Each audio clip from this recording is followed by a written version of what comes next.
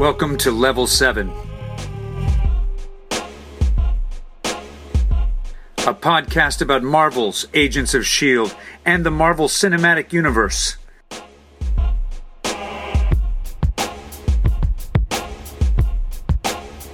It's a magical place.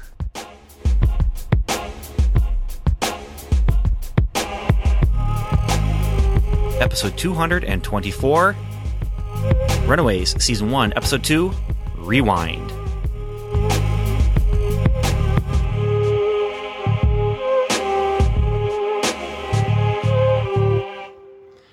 Hello and welcome back to Welcome to Level 7. I'm Ben Avery. I am a fan of comic books and a fan of comic book TV shows and TV movies, not TV movies, regular movies. TV movies tend to be not very great.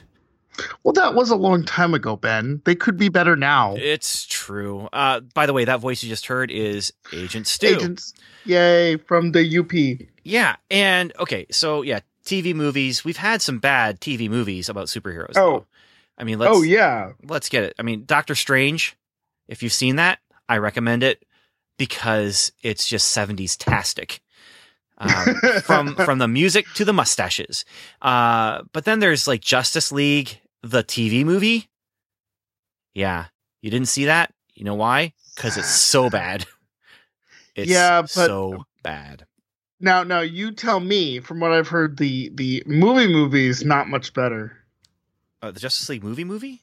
Yeah. Oh, maybe that should be our post-credit instead. But, no, I enjoyed myself at that movie. I really did. I had a good time there, and I was with Evan. He also had a good time. Part of it was live action Super Friends. I mean, my Super Friends from when I was 3 were on the big screen, and they were live action. And part of it was there's some fun moments to be had. It's not a perfect movie, and I haven't seen it a second time to weigh it against, see if it holds up on that first viewing. But if you have friends telling you they didn't like it, find out for yourself. It's worth finding out for yourself, I think. There are some things I'll warn you about that's not worth finding out for yourself. Ready Player One novel. No, see. Okay. Maybe that's another post-credit we can have, but we're just racking up the post-credits. We should actually do a real show. Okay, the post-credit we are going to do, by the is about something that's posted to Facebook by the official Agents of S.H.I.E.L.D.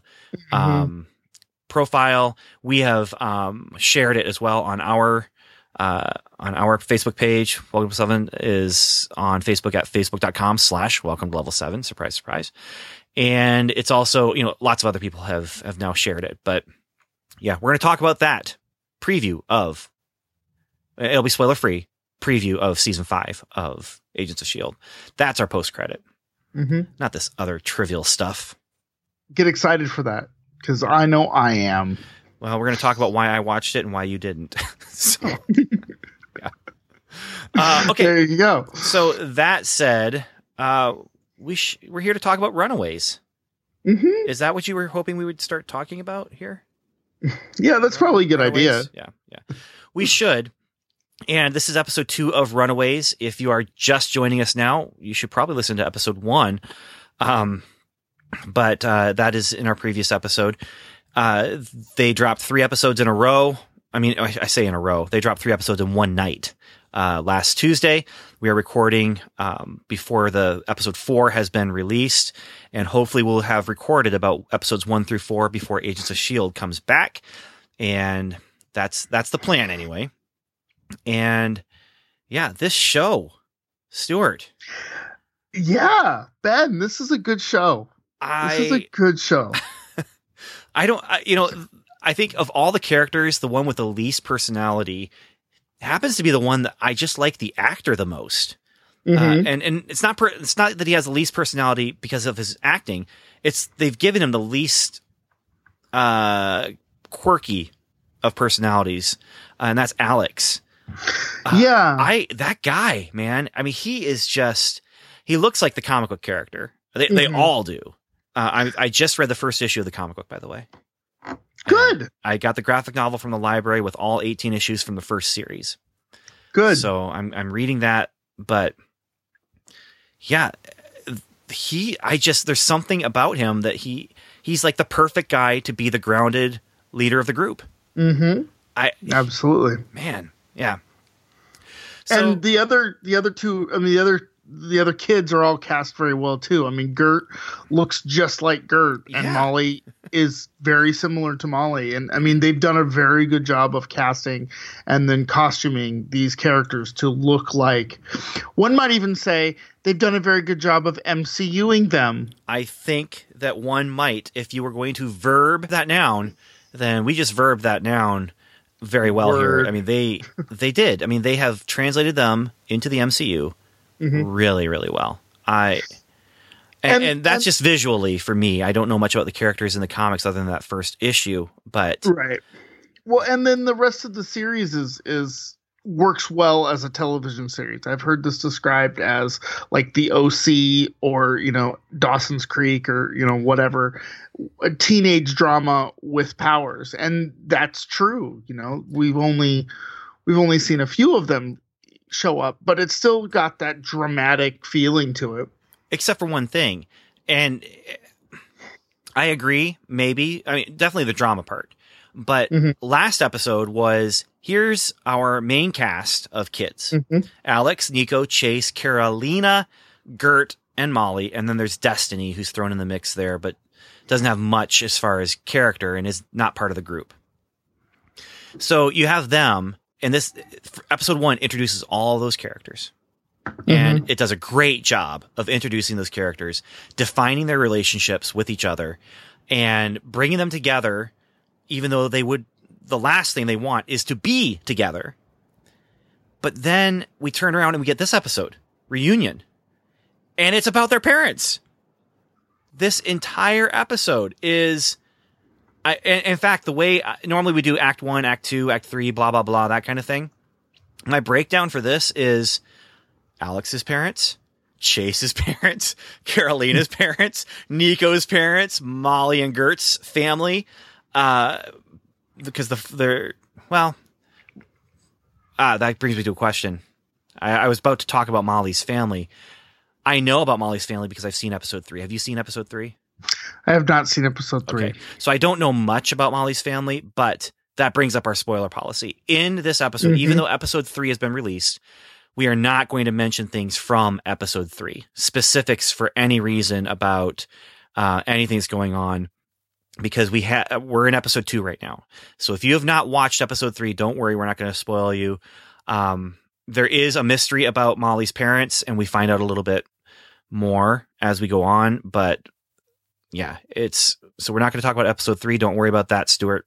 Not going to do it. Good. And listener, don't worry. I really have not seen episode 3. So I'm good. I will say this, Ben, the episode title is Rewind, not Reunion. What?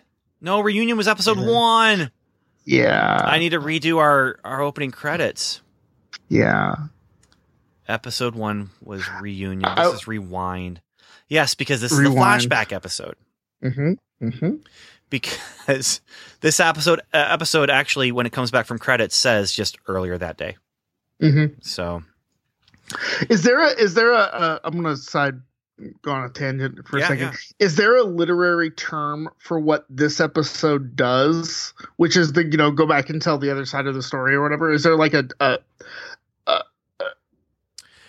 real term for that? Kind of. Stuart, here's the deal. I think this will qualify as today's, hey, I might have learned something. Now, hey, I might have learned something is a segment that we only do for Runaways episodes. Why?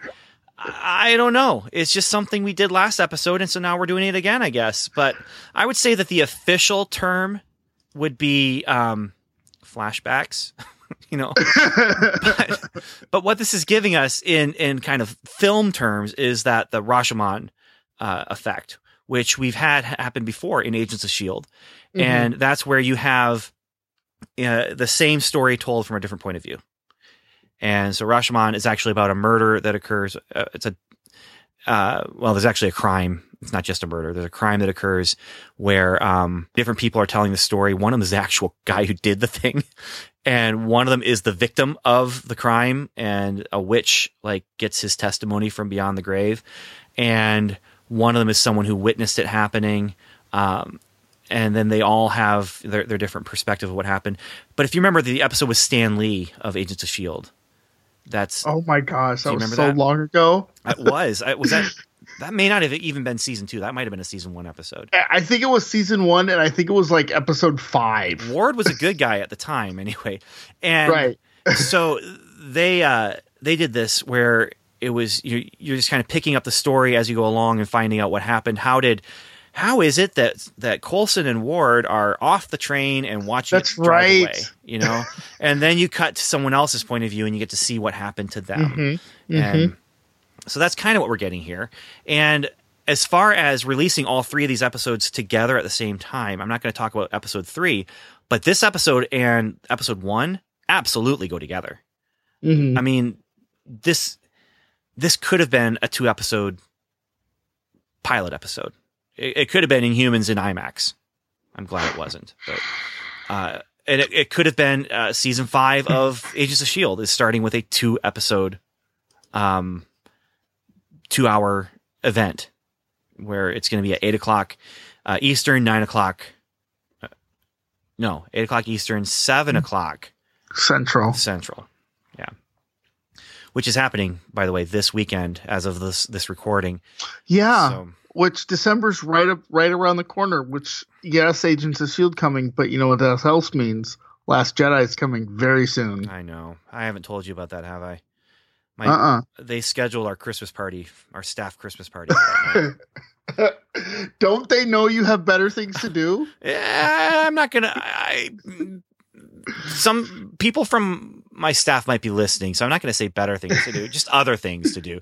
I still have not decided what I'm doing about this conundrum because I promised my kids we'd go opening night, and I made that promise before the party was scheduled, and so the question is, can I go to a late enough showing?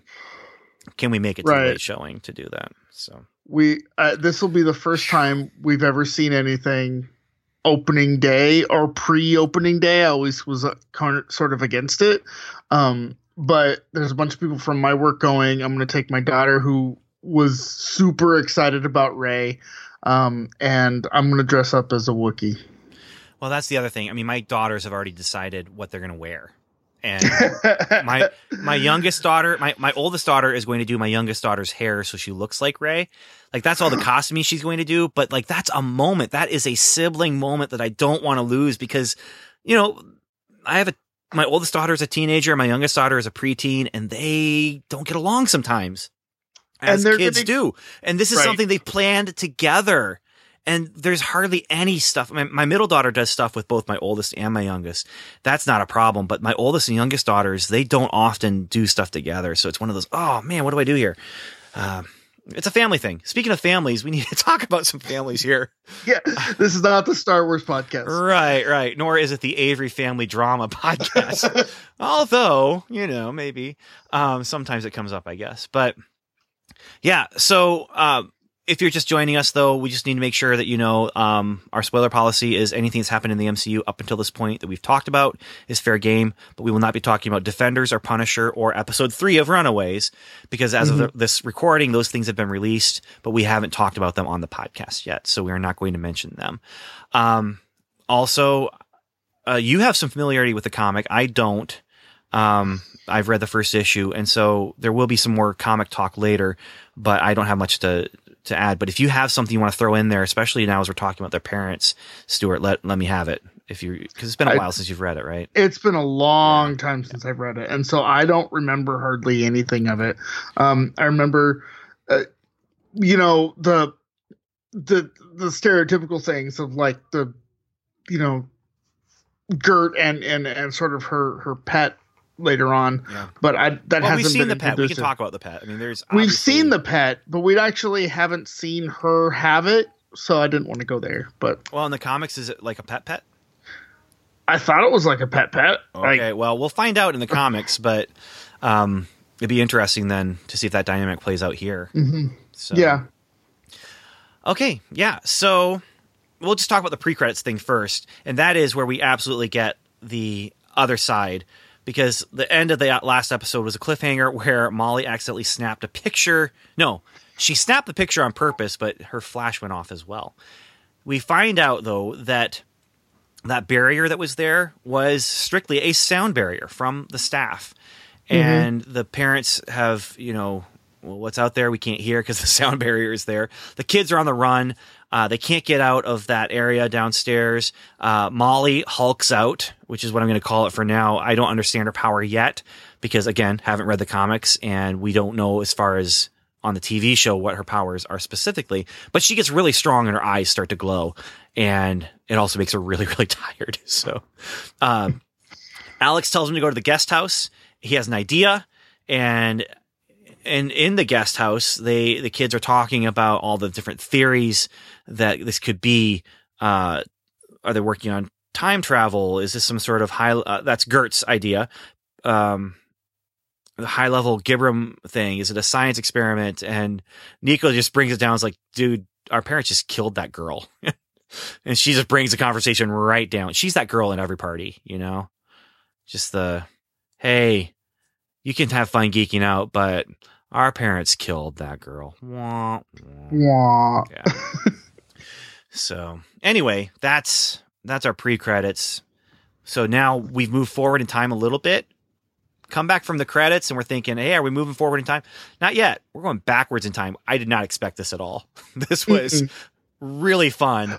And so once it went backward in time, like, what are they doing? We saw the whole day. No, we didn't. We saw the whole day from the teenager's perspective, not from the parents' perspective. So. And that's really interesting that they're deciding to do that, because I think, I don't want to get, again, I don't know much about the comics, but I remember the comics not focusing on the parents as much. They focused on the kids running away, and that was what it was called. Called Runaways, yeah. And so it wasn't about the parents. This is interesting that they've sort of making it about the parents. I think what's really making it interesting is if the parents are the bad guys. I mean, that's the whole gimmick here is, what if you found out that your parents weren't just evil in your mind because you were a teenager and you hate your parents because that's what teenagers do, and your parents are angry at you all the time because that's what parents do. What if they actually were evils, supervillains? And that's the gimmick here. And here's the thing, though, Stuart. A hero oftentimes is defined by its villain. And so if these guys are going to be heroes, then they need good villains. They need well-developed villains. And we don't usually get a super well-developed villain. We were talking about Justice League villain, not super well-developed. He's there to give them something to do. Ironmonger in Iron Man 1, he's there. He has good motivation, but you're there for the beat him up, And they try to give, to flesh out the villain sometimes, but usually in superhero things, you can get lazy. Let's just put it that way. And here, they're not getting lazy. We are spending time with these people, finding out who they are, what makes them tick. So shall we talk about who these villains are and what makes them tick? Sure. All right. Let's do it. Okay. So earlier that day for Alex's family, first of all, his mom is a lawyer and his dad is involved in a lot of like city planning, and he knows how to do bureaucratic stuff. And so they're having conversation, and then Darius Davis shows up at where a school is being built. They're about to break ground, and he shuts down the construction work, and it's to get a message to Jeffrey Wilder, get his attention. And he and his wife are talking about how nothing can jeopardize the construction site. So apparently this has something to do with pride. They're going to talk about this construction site more. Jeffrey goes to meet up with Darius. He goes with a briefcase, and there's obviously some sort of history with the two of them. We know now also that Jeffrey has been in prison. And when Jeffrey gets there, he has no weapons, but in the briefcase, there's not money. And he threatens Darius's Nana. And he says, I will destroy your world. Threatening a guy's Nana is a harsh thing. Oh, my goodness. Yes. But, I mean, the guy is standing there with a bunch of other guys with guns. And, you know, they pat him down when he comes, and they take his cell phone. And we find out, after this is all said and done, they did a complete data transfer, data, whatever, from his cell phone. And yeah, so something is going on there that is much more than meets the eye with these guys who look like just gangsters. But well, you get the sense that that the dad, Alex's dad, came from, you know, a gang, came from the hood, if you will. I, you know, probably shouldn't say that, but I did. Well, so I mean, he absolutely came from a gang, and it's the gang that Darius is in charge of now. Right. And basically, Jeffrey's saying, hey, you got to where you are because I brought you up to this place. And Darius is like, no. I helped you get to where you are right now. And yeah, so there's this conflict. We don't know what the conflict is between Darius and Jeffrey. We don't know what's going on with this construction site, but it has something to do with what Pride is doing. And it is absolutely essential to their plans. They can't let anything happen to that. What does that mean? I don't know. But well, I'm sure we will find out. That it's not going to be Chekhov's, or it's going to be Chekhov's school. Yeah, definitely. Like they're going to show it and then they're going to resolve it. Hopefully. Yeah. I mean, I can't see them not doing it. It's too big a thing. Then again, I mean, we're only getting 10 episodes, so it might not happen in this season. But here's the thing, man, with this. Jeffrey and his wife, they love Alex. Like, they are good parents. They care about him. They're giving him good advice. Like, they're giving him good parenting advice. But then they're also dressed in those red robes, putting that girl into a box. So right, yeah, it's an interesting dynamic that those parents have. So who's the next set? Chase's family. Okay, so Chase is talking with his mom, and his mom says something like, "Well, your dad hasn't hit you in a while." Like. Okay, that sets up some family dynamics there. She gets a phone call as Chase is leaving, and you know, he's not appreciating that whole sentiment. But she gets a phone call, and he leaves with one last little jibe at her. Who's calling you? Dad doesn't allow you to have friends. And then his mom, Janet, answers the phone and says, I'm looking forward to seeing you. So there's something going on there. Chase's dad is Victor, who used to be a vampire. And then he died, but he came back because he was kind of having his soul. Yeah, and wasn't he also a time pirate kind of guy? Yes, he was a time pirate in Torchwood. Yeah. Wow, I wasn't going there, but good for you. No, this guy is geek royalty as far as the different universes he's been a part of. Yes. And if you don't know, this is the incomparable James Marsters, who's just a fantastic. He's also in a band, and his music is pretty good. If you are of like the rock sort of genre, which I'm not really, but you know, his music's pretty good. Well, he is low rent TV Tony Stark, evil low rent TV Tony Stark, and he's experimenting downstairs, and you know, he's got this workroom thing going on. He's experimenting on the box that we saw earlier. And it's having dematerialization problems, and he's also having really bad headaches, and he's angry, and his wife is trying to be supportive-ish. But he was trying to like dematerialize a rat. And yeah. So shout out to Daniel about this rat here. The rat does not touch the food, Daniel. The rat does not touch the food. And that is in reference to how much Daniel loves everything Pixar except for Ratatouille. Because the rat touched the food. Yeah. So anyway, that's Chase's family. And we've already had some interaction with them in the first episode. And clearly there's not a good relationship between Chase and Victor. This guy, I mean, we'll find out more about him, I'm sure, but hasn't hit you in a while. It doesn't sound like there's a good relationship between Victor and anybody else, for that matter. Yes, including his wife. I mean, he is not, for as supportive as she's trying to be, and of course you're getting the impression that she might be having an affair or something with that phone call that she got, that the way they shot it's obviously not one of her girlfriends calling and saying, "Hey, want to get some coffee?" No, it's clearly there is a secret thing going on there. And I, correct me if I'm wrong, but I thought that she mentioned, "We'll see you at the Pride meeting."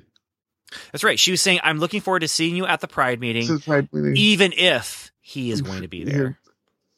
Right. So it's got to be one of the other members of the Pride. Yes.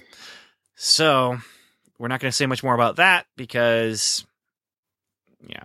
But we are going to say this guy's not a good guy. No, he hasn't hit you in a while. Still means he hit you. Yeah. Before, and that's no bueno. That is not bueno. No. Now, I might add, some of this family dynamic stuff, like this, is something that was from the comic that I just read, and it was really interesting to see how well they've MCU'd this. They've added depth to these introductions that weren't there in the comic. And so that was really interesting to me, to see an adaptation where they actually are adding depth that doesn't feel like they're just, trying to add padding, but actually are adding dramatic depth. So, okay. Carolina's family. Leslie is her mother. Her father is Robert. Leslie is in charge of the church, and her father is a former actor. And so we find out that Destiny is leaving. She was not in the chapel, nor was she in her room.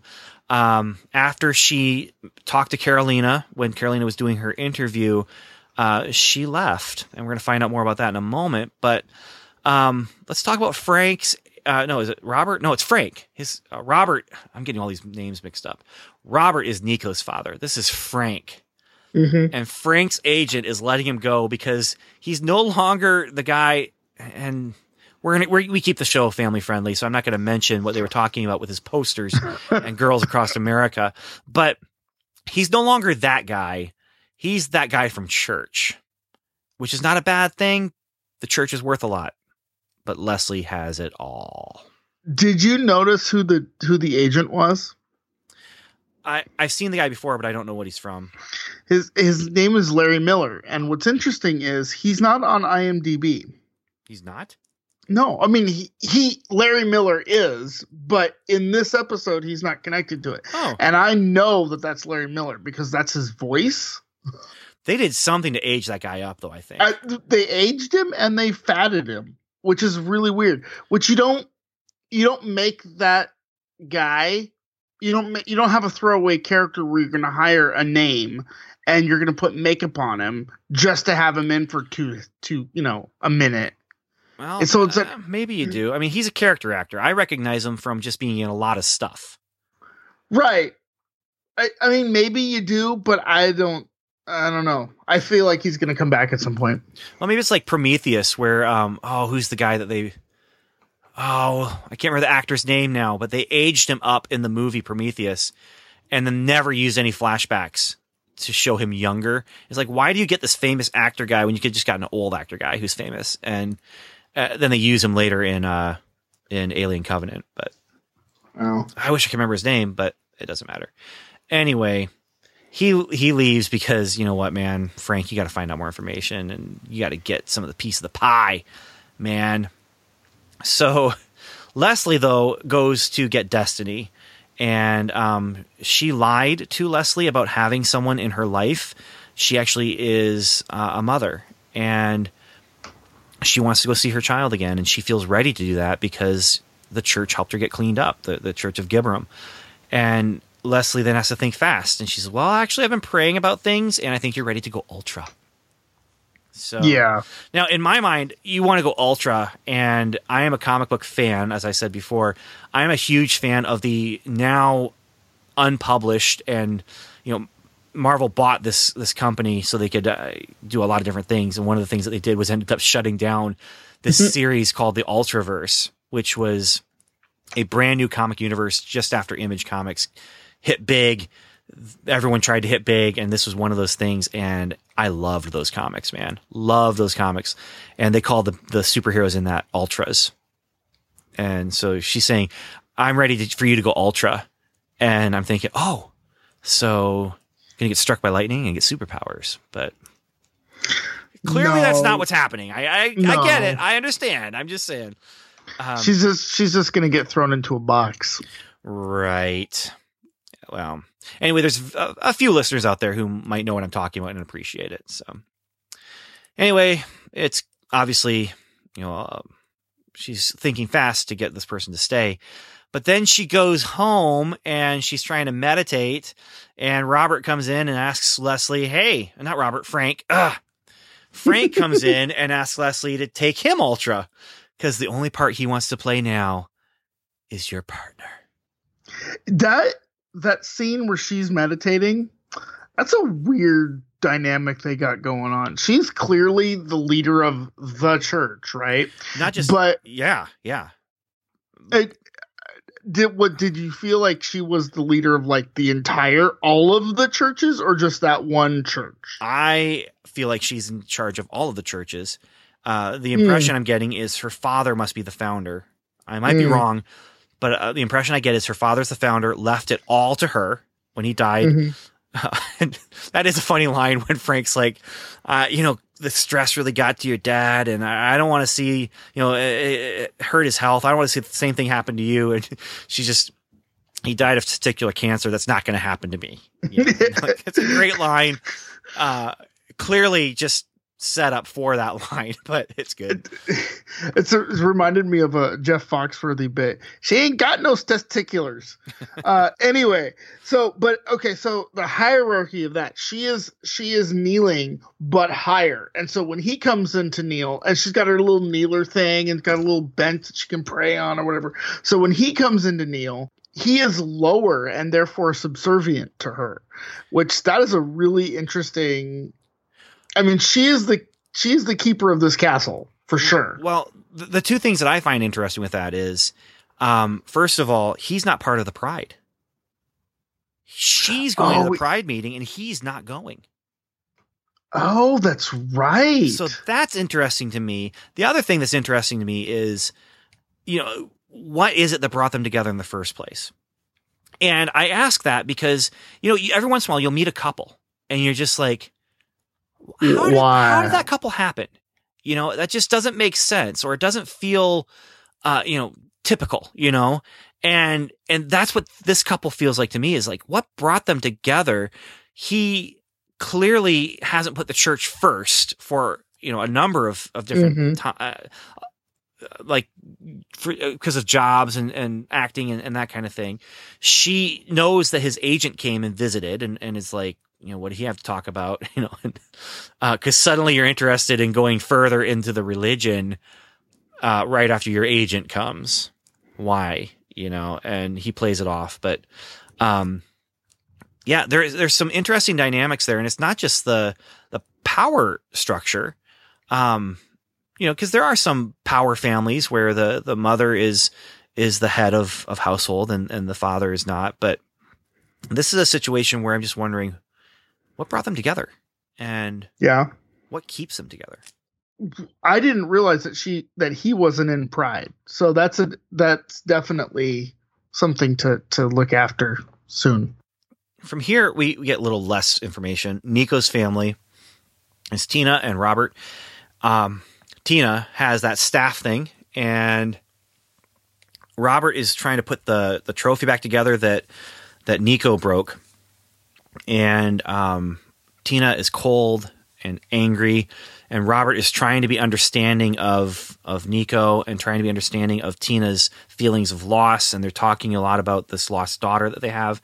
And in a lot of families, when they experience loss, there's a very high percentage of families that lose a child end up splitting up. And so this is something where he is not happy with the way she's responding she's responding by using the staff to seal him in the room. Yeah. And again, when she does that, he's calm, collected. Like, he knows that that's what she was going to do, and he knows how to talk her down. And she is at some point, I think in the first episode, she's like, I'm the head of blah, blah, blah, not the IT department. So she's like a very powerful woman too. And so you have these two very powerful women who have basically subservient husbands. And then you have James Marsters, who is abusive, a really mean guy. Yeah, abusive, who has a subservient wife. But I also get the impression with Robert and Tina here, though, is that the power dynamic is much more equitable for the two of them. It's just that they respond differently. And so he's responding in such a way that's meant to bring her down from this kind of cold anger. It's not a screeching, yelling, screaming anger. It's a cold anger. And he is not responding by screeching and yelling and screaming. He's responding by trying to be calm and collected. And maybe it is because he knows she's more powerful than him with that staff, but, you know, I don't know. It's just, again, they're building these complex relationships that, with these two, I don't feel as much like, how did they get together? It feels like that they started out and they were very much on the same page, but now they've drifted apart from each other emotionally because they lost a child. Well, yeah, they're having to deal with that mourning in their own way, and it doesn't always, you know, each human is different in that, so they're dealing with it in their own way, and that's just the way it's going to be. But one of the best things about being married is you deal with it together. That's if you have a really good relationship, right? Right. Okay, so then the final couple that we're going to talk about here is Molly and Gert's family. And basically we get just some funny stuff with them in the car. They're making fun of the other guys in the Pride group. They're angry because people don't like her brie cheese or whatever, the homemade brie. And also he forgot about the Pride meeting that night. So they're just goofy and forgetful and funny. But also, and hippies. They put on, but also they put on red robes and do ceremonies where you throw someone into a murder box. That's all the parents, right? That's all the parents. And from here, we go to the Pride meeting. So, and it's interesting about the Pride meeting that when in the first episode, we always thought it came off like they were willing participants. In this episode, it comes off like maybe they're not. Maybe there's a little bit of because at one point they said, this is the last one we have to do, and then we never see each other again. This doesn't sound like people who are like raring to go and meet every weekend, right? Absolutely. And it's obligation. It's obligation. It is. And you also get the impression, I can't remember, there's a business term for this that I know if Daniel was here podcasting with me right now, he would know it. Maybe you do. But it's the business term is when you've put so much time and energy and money into something, but it's not working out, but you don't want to stop because you've invested so much into it that you feel like you shouldn't let it go, even though it's just lost now. And the more you put into it, the more you're losing. And so you just have to cut your losses and say, I'm done with this. You get the impression that they've done this 17 years or something like that. Their victims are 17. That's how long they've been doing this. And Jeffrey suddenly he's talking about how he has cold feet now. And they're saying, well, that's just because, or he's saying our children are that age. Our children are now the ages of the kids that we are kidnapping. And then they go down and they put on their robes, they do the thing. But even as they're doing the thing, you know, Jeffrey's the one who's holding her at first when they've drugged her. And you just tell on his face, he does not want to do this. And she, behind the soundproof barrier, you didn't hear this, but she is begging. She is afraid and she is begging for them not to do what they're doing when they put her in that thing. And yeah, Jeffrey doesn't want to do it. It's rough. And it all affects them a little bit. You know, at one point, one of the moms said that was a really hard thing. I think it was Carolina's mom. Yeah, that's after. Okay, so when they go back up, Jeffrey and his wife are the ones who get dressed quickly to go up and investigate what's going on. The light flashes. We see the light flash on them, and they all look up, and then we're back to the present after they get dressed. Alex's idea, by the way, was to pop the power off, and then they all go into the guest house and play that they're doing. They do Twister together, which they weren't going to do because they aren't 12 last episode. And then they're arguing about what they saw, and but Jeffrey and his wife, I can't remember Alex's mom's name, but they come back and they make their report about the breakers being tripped. And that's when you get that conversation about that was a difficult one. And Chase's dad stays behind because Destiny's still in the box, just like the rat. So that's not good. And then she's not supposed to be there.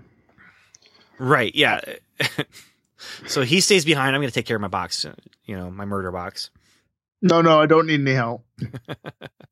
But the big thing was, Carolina's talking about her parents fight for people like her, and they're all talking about like why would our parents do that thing, but then they just have to act normal. Act normal. And so then as the families are getting ready to leave, it's a reunion, just like old times, and they're trying to act normal, and they're having a hard time acting normal, of course. But as Chase leaves, he says, this is the new self-driving car that my dad has with extra large trunk space. And, because it would fit a murder box in it. that weird pod thing. Nico doesn't want to go home because she'll be alone. But they do. They go home. And here's what happens at home. Nico sees her mom put the staff up in this kind of framed box thing on the wall. Gert and Molly end up sleeping together that night, and Molly asks Gert to sing to her like they used to. And so Gert sings her to sleep, and the raptor downstairs hears her singing. Alex texts the entire group, we're going to figure this out. And then we have Jeffrey doing some soul searching. And he's saying killing is still killing. And his wife is saying, yeah, but today is done. We're almost done. And then he goes into his study where the secret door is and finds a cute little hairpin pretty thing. In my family, my girls, we call them hair pretties. So that's what he finds. Cute hair pretties. Cute hair pretty. Okay. Yep. And then we go to not Robert, but Frank snooping in Leslie's computer. And then also snoops to open the door to the private meditation suite where the lotion guy is. And so just so we don't forget, Facehugger Man with the skin that just needs some serious lotion. I was just gonna say it, man. Aquaphor. He needs Aquaphor. He needs some serious Aquaphor with, maybe mix in some Vaseline just so you got it really good. Yeah. Not good. That's our episode, though. That's our episode. So what did you think of this episode? I thought it was great. I was amazed by how good this episode was, and it just strengthens the first episode. Right. These two episodes are so good and so well planned. You get the impression that this is, again, I'll say this again, this is not something that was thrown together at the last minute. They've been working on this. They've been refining this. They've been working hard to make it cohesive and good. Now, they weren't under a situation where all of a sudden they're told, yeah, you're filming in 2 weeks with IMAX cameras and you've got 2 weeks to film. I mean, it's not like that. And that's honestly, that's part of what gives Inhumans a little bit of a pass for me, is just that it feels like it was thrown together so quickly. That is absolutely what gives Inhumans a pass for me. But with this, I think this is a fantastic opening to a really... It gives me great hope for the future of this series. And the future of stuff on Hulu. I mean, I don't know what's going to happen with the whole Disney streaming thing or whatever. But if Hulu turns out good stuff like this, that's a little avant-garde or not the mainstream, but is still in the Marvel universe, I'm all for it. I'm all for it. What else you got for us, Hulu? Yeah, I'm interested to see what you got. We'll see. We will see, because I don't know if this is just a testing ground or if this is just the only thing they're going to do now that Disney has revealed that they want to do a streaming service of their own, to have their own, like, we get everything from this production that we do on our streaming service. But with Hulu, they get money because they're producing it, and they get money because they are shareholders in Hulu, but they still don't get everything. I mean, basically, well, they're not quite Frank, who doesn't get much of the pie. They get a significant portion of the pie for Runaways, but yeah, I'm very curious where this is going to go, and how is this going to, what kind of future we're looking at for this kind of thing. And it still hasn't connected in any way that I've seen to the greater MCU. No, not yet. That doesn't mean it's not. By no means am I saying it's bad. I'm just saying I haven't noticed any. So if you have, feel free to email us. I haven't, and I've been looking for MCU connections, but yeah, I haven't noticed anything at all. So I'm excited to see how if it does at all, because again, being on the West Coast, being even the books don't necessarily connect to the greater Marvel universe. It's not like you have Captain America or Iron Man showing up and saying, "Hey, kids," if that I remember very well. So I don't know. I'd like to see where this goes and see if it does connect. Right now, the only thing that's connected this directly to the MCU is that we've been told this is part of the MCU's. And the Marvel logo at the very front. Well, but even that Marvel logo, that shows up on Gifted. Yeah. I mean, that's Marvel production. Yeah. Right. And I don't even remember who said this was. I mean, maybe Jeff Loeb did, but maybe it was KG and like, well, it takes place in one of the small corners of the MCU. No, they they are saying it's a different corner, but it was, if I can find the quote. Yeah, it was Jeff Loeb. It was Jeff Loeb who said that it was a part of the MCU. So, well, yeah, I mean, maybe the Gibberums will show up in Infinity War because everybody else is. Well, I was just waiting for Victor to mention Stark, or, yeah, that would have been. Yeah, and unfortunately, we haven't had the time to really comb over things with a fine-tooth comb. Well, even then, I mean, unless it's like something really, really in the background that you'd have to, frame advance everything for, that's not happening. Yeah. Now I found this article here that one of the producers on the show, Josh Schwartz, says, how it connects or whether it does or not, we'll leave that to the powers that be. I can just tell you that we were very capable of telling the story we wanted to tell, independent of any of the other Marvel stories that are out there. So, yeah. So that's him, but Jeff Loeb says how it's connected and where it's connected and what it's connected to remains to be seen. Right now we want to tell this great story. So that was in an article from August. And to be fair, it doesn't need to be connected. The only reason it needs to be connected is because fans like me are like, isn't it all connected? Here's why it needs to be connected for me. We're doing every episode on this podcast. Okay. Well, you have the same stake, though. You're here with me. You're here instead of Evan because Evan's not feeling well today. But we'll hopefully get him in on episode 3. So. But yes, I am watching this just like we had to watch all of Iron Fist and Inhumans. I am watching this not purely because, but the reason I started to watch it is because it was MCU. Now I'm going to continue watching it because it seems interesting and I'm intrigued. Come for the connections, stay for the goodness.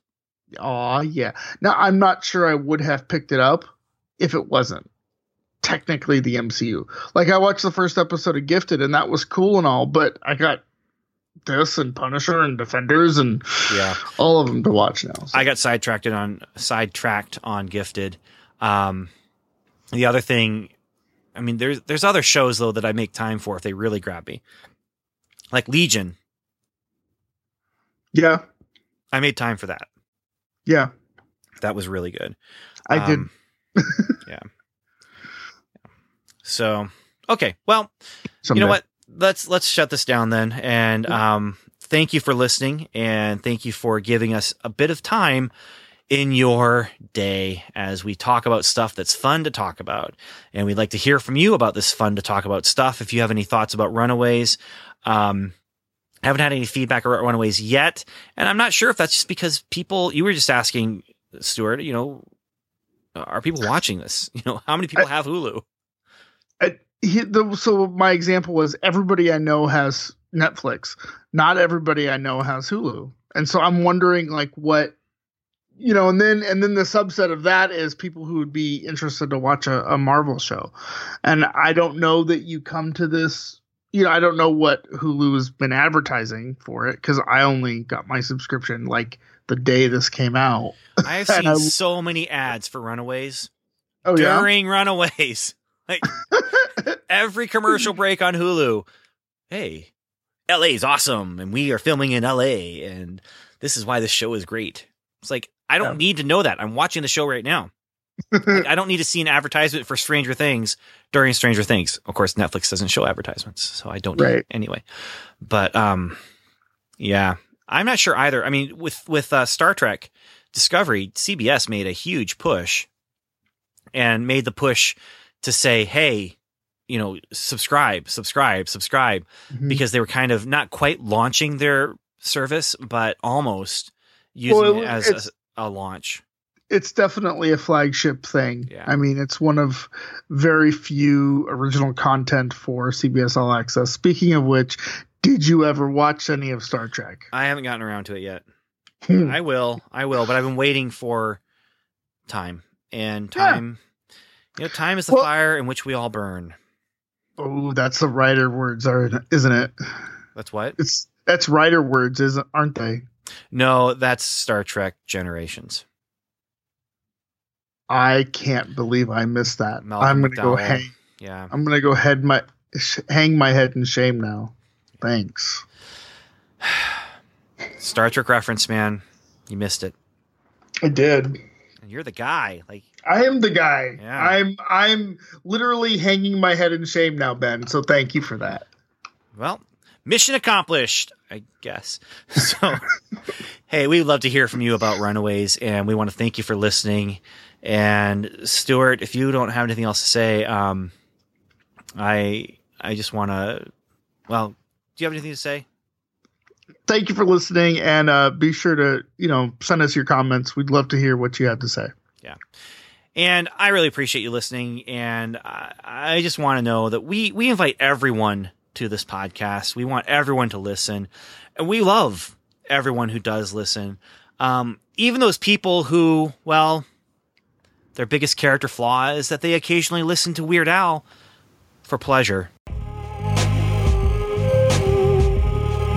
Thanks once more for listening. You've heard us. Now we'd love to hear from you. Just go to welcometolevel7.com/feedback to contact us through our website. You can also leave us a voicemail by calling 1-77-55-level-7. You can also join the conversation by liking us on Facebook, facebook.com/welcometolevel7, or by following us on Twitter, where we are Level7Pod.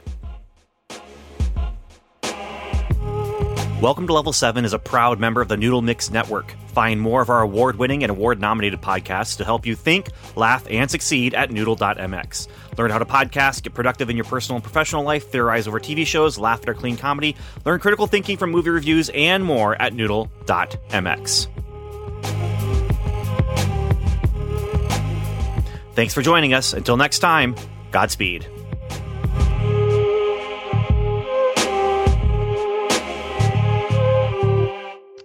I actually do listen to Weird Al for pleasure. Yeah, so do I. But it was a good quote. So yes, it was a great quote, and it was the best one I could find that would fit into that. Yeah. Anyway, here, let's talk about 17 minutes of season 5 of Agents of S.H.I.E.L.D. It's the first 17 minutes. I am not going to spoil anything. I will just say this. I watched it. Stuart, have you? I did not watch it. Why not?